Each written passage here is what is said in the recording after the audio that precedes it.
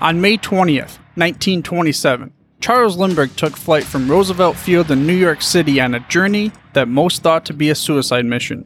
He intended to be the first pilot to fly a solo non-stop transatlantic flight. He was successful, and the flight helped change public opinion on the value of air travel forever.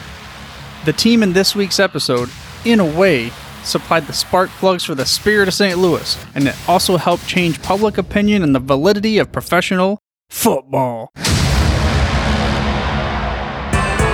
Welcome to the Football History Dude podcast, where each episode is a journey back in time to learn about the rich history of the NFL. Your host is Arnie Chapman. Football is his passion, and he wants you to come along with him to explore the yesteryear of the gridiron. So hop on board his DeLorean and let's get this baby up to 88 miles per hour. Great Scott! This time as we step off the DeLorean, the date is October 3rd, 1920, and we are in Dayton, Ohio. We are at Triangle Park, a very special place for the NFL, a very special day, a very special game in the storied history of the 100 regular seasons of the NFL. But before we got here, when we hopped on the DeLorean, clicked that little flex capacitor deal, tapped on it because it wasn't working, the date was October 2nd, 2019. So we're a day before the anniversary of this momentous occasion, because October 3rd, 1920 was the first official game between two NFL teams. I mean, well, it was considered the APFA back then. But again, the first ever official game between the Dayton Triangles and the Columbus Panhandles, fighting and squaring off with each other at Triangle Park in Dayton, Ohio. And the NFL was officially underway. And just like most believed that Charles Lindbergh would not even make it to Paris, many also believed the NFL wouldn't make it around either too long.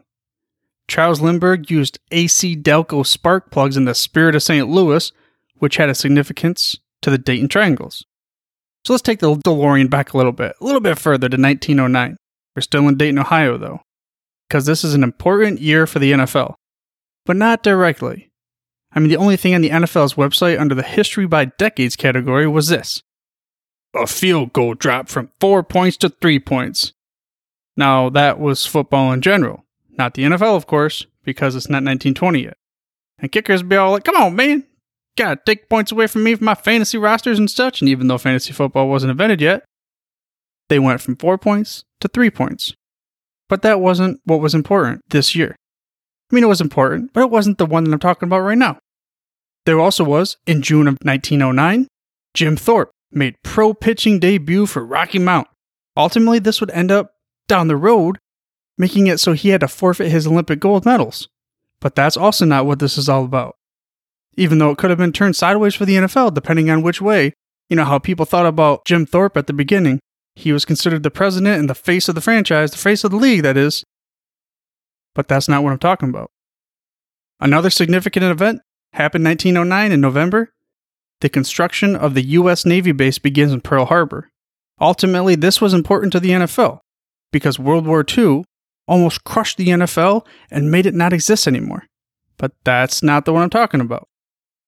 So what was it? What was so important that happened in 1909 that ultimately changed the landscape of the NFL? Well, it was something that also dealt with GM, General Motors. You see, there was a company that was founded in 1909. It was called Dayton Engineering Laboratory Company, and it was founded by Charles F. Kettering and Edward Deeds. The company ended up merging. Ultimately, we have AC Delco. That ring a bell? And we're talking about AC Delco spark plugs in the spirit of St. Louis. But that's not the reason why it's important. The reason why it's important to the NFL is because after a while, in 1916, the Dayton Triangles were formed. This is a recreational football team at the time, but it was comprised mostly of employees from 3 different companies. There's Delco, the one I just talked about, Dayton Metal Products Company, and Domestic Engineering Company. Yes, the same company that helped Charles Lindbergh and his transatlantic flight, then also Amelia Earhart, then also in the 60s helped NASA with the Apollo missions, helped fly the NFL to new heights at the beginning. In fact, participating in the first ever NFL game on October 3rd, 1920. And according to an article by Bob Brunwer and Bob Carroll, the exact kickoff time is unknown. So it wasn't like back in the day we've got this 1 o'clock p.m. Eastern Standard Time and 4 o'clock 4:05 p.m. Eastern Standard Time, 4:35, whatever we got nowadays. It was kind of random. I mean, they didn't have to fit into a TV schedule or a radio schedule. There wasn't any broadcasting going on at the time. So they would just pick a time that fit the locality of the football game. And this is where maybe you can call it a controversy, what have you. But on the same day, there was another game that was played. The Rock Island Independents, we talked about these dudes in the last episode. First actual game with an APFA team, but it wasn't against another APFA team, so it didn't really count as the official first game, and even though it counted in the standings and everything. However, this game was played in Central Time Zone, and Dayton played against the Columbus Panhandles in the Eastern Time Zone. So in theory, maybe it was an hour earlier, we don't know, but they believe, and this is what's stated on the NFL's official website, that the Columbus Panhandles went into Dayton, Ohio to face off against the Triangles for the first ever official NFL game, October 3rd, 1920. But that doesn't necessarily mean that this was a game that had the first points, because at halftime, the game between Dayton Triangles and Columbus Panhandles was a 0-0 barn burner of a score. And the Rock Island Independents, though, had put up 21 points in the first quarter alone against Muncie. So many believe that it was Rock Island that scored the first touchdown. And that dude went by the name of Arnie Wyman. Yes, Arnie. We talked about this before. The same name as your host. So destined to have a podcast about the history of the NFL. Coming up in the 100th season of the NFL. Well, that's, by golly, some good stuff for you. Some gridiron knowledge nuggets. And let's keep it going, because we have another 100 years ago, and maybe I'll make it around that time, but I probably don't think so. However, for sure, Arnie Wyman of the Rock Island Independents was the first to score multiple TDs in a game. But regardless of all the firsts and such, ultimately, in the first ever official NFL game between two NFL teams, APFA teams at the time, October 3rd, 1920, the Dayton Triangles beat the Columbus Panhandles 14-0 at Triangle Park in Dayton, Ohio. And there's a cool picture of this historical marker that's at Triangle Park from DaytonTriangles.com, and I'll leave a link in the show notes for you, which, by the way, you can get the show notes through your podcast player or by heading to thefootballhistorydude.com. Again, that's thefootballhistorydude.com. Also, while you're at it, I ask that you please subscribe for free to this show by mashing that little subscribe button on your podcast player choice. That way you get the freshest, hottest off the press episodes each and every week. So that's the first NFL game. A historic moment. A game that started it all. And now we are in the 100th season. But how the heck did they get there? They didn't just all of a sudden snap their fingers and poof. Hey, we're in the first game of the NFL, man. We're good to go.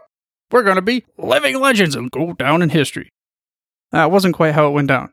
However, an article from Amelia Robinson at Dayton.com helps provide us with a little bit of info of the team from the early years. You see, back in the day, there were just neighborhood teams. Early 1900s, there were some organized ones over there in Dayton, and there were some others that were just randoms. Other teams around the town were called the Wolverines, the Miamis, the Westwoods, Oxfords, McKinleys, and Nationals, and probably like, hey, we're the Dayton dudes. I don't know, maybe they had it, I don't know. The original dudes, though, the Dayton Triangles, well, that's what they would end up becoming, actually were originated from a basketball team at St. Mary's College. Now it's the University of Dayton. Back then, they called themselves the St. Mary's Cadets, and these members graduated in 1912, and they started a football team. Later, they would name the team Dayton Gym Cadets. I'm not sure why. In 1915, they do that, and then in 1916, we'd be called the Dayton Triangles. So officially, it's considered the team to have been founded in 1916. But the roots were much earlier than that. Well, I wouldn't really consider it much earlier, you see, because 1912 is when they really kind of came out. But maybe the most notable name for the team was Carl Stork, manager and founder. He was invited to the meetings also in Canton, Ohio. You know, Ralph Hayes, Hupmobile Auto Showroom. Got September 17th, 1920, August 20th going in my brain here. Also, officially considered to be the team that hosted the game, the first one ever, for the NFL, October 3rd, 1920, in Dayton, Ohio, beating the Columbus Panhandles 14-0.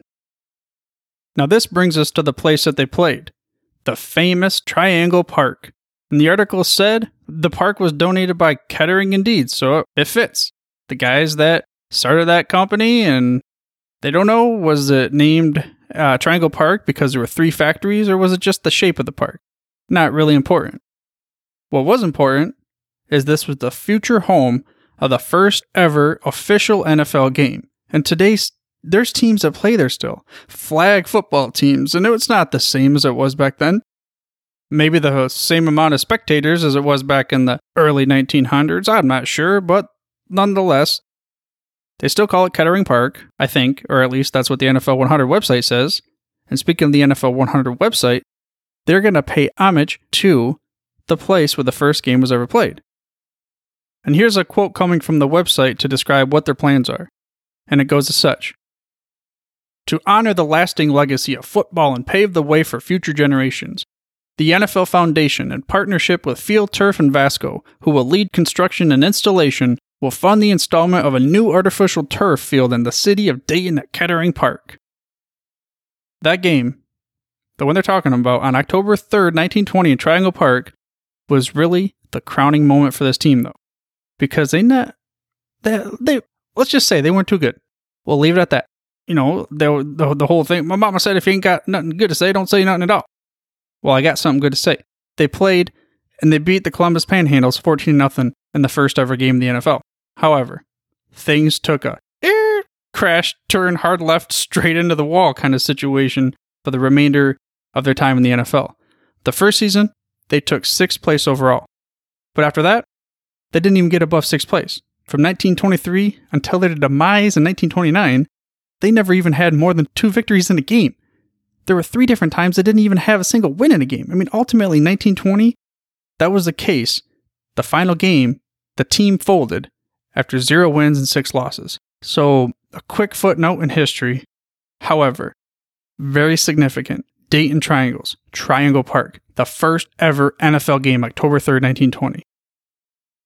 And according to the Pro Football Hall of Fame's website, John Dwyer from Brooklyn, New York, would buy the struggling team. He would relocate them to, of course, Brooklyn, New York, and they would assume the name Brooklyn Dodgers, commencing play in 1930.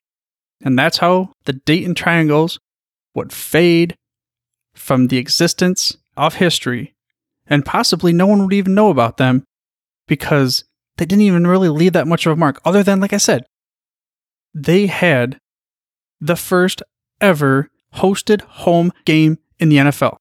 So there's something to be said about that. And although the Dayton Triangles only made it that decade of the NFL, and their crowning moment of the team was really just that first ever game, their legacy still will live forever as one of the original NFL teams, the original 14 NFL teams, that is.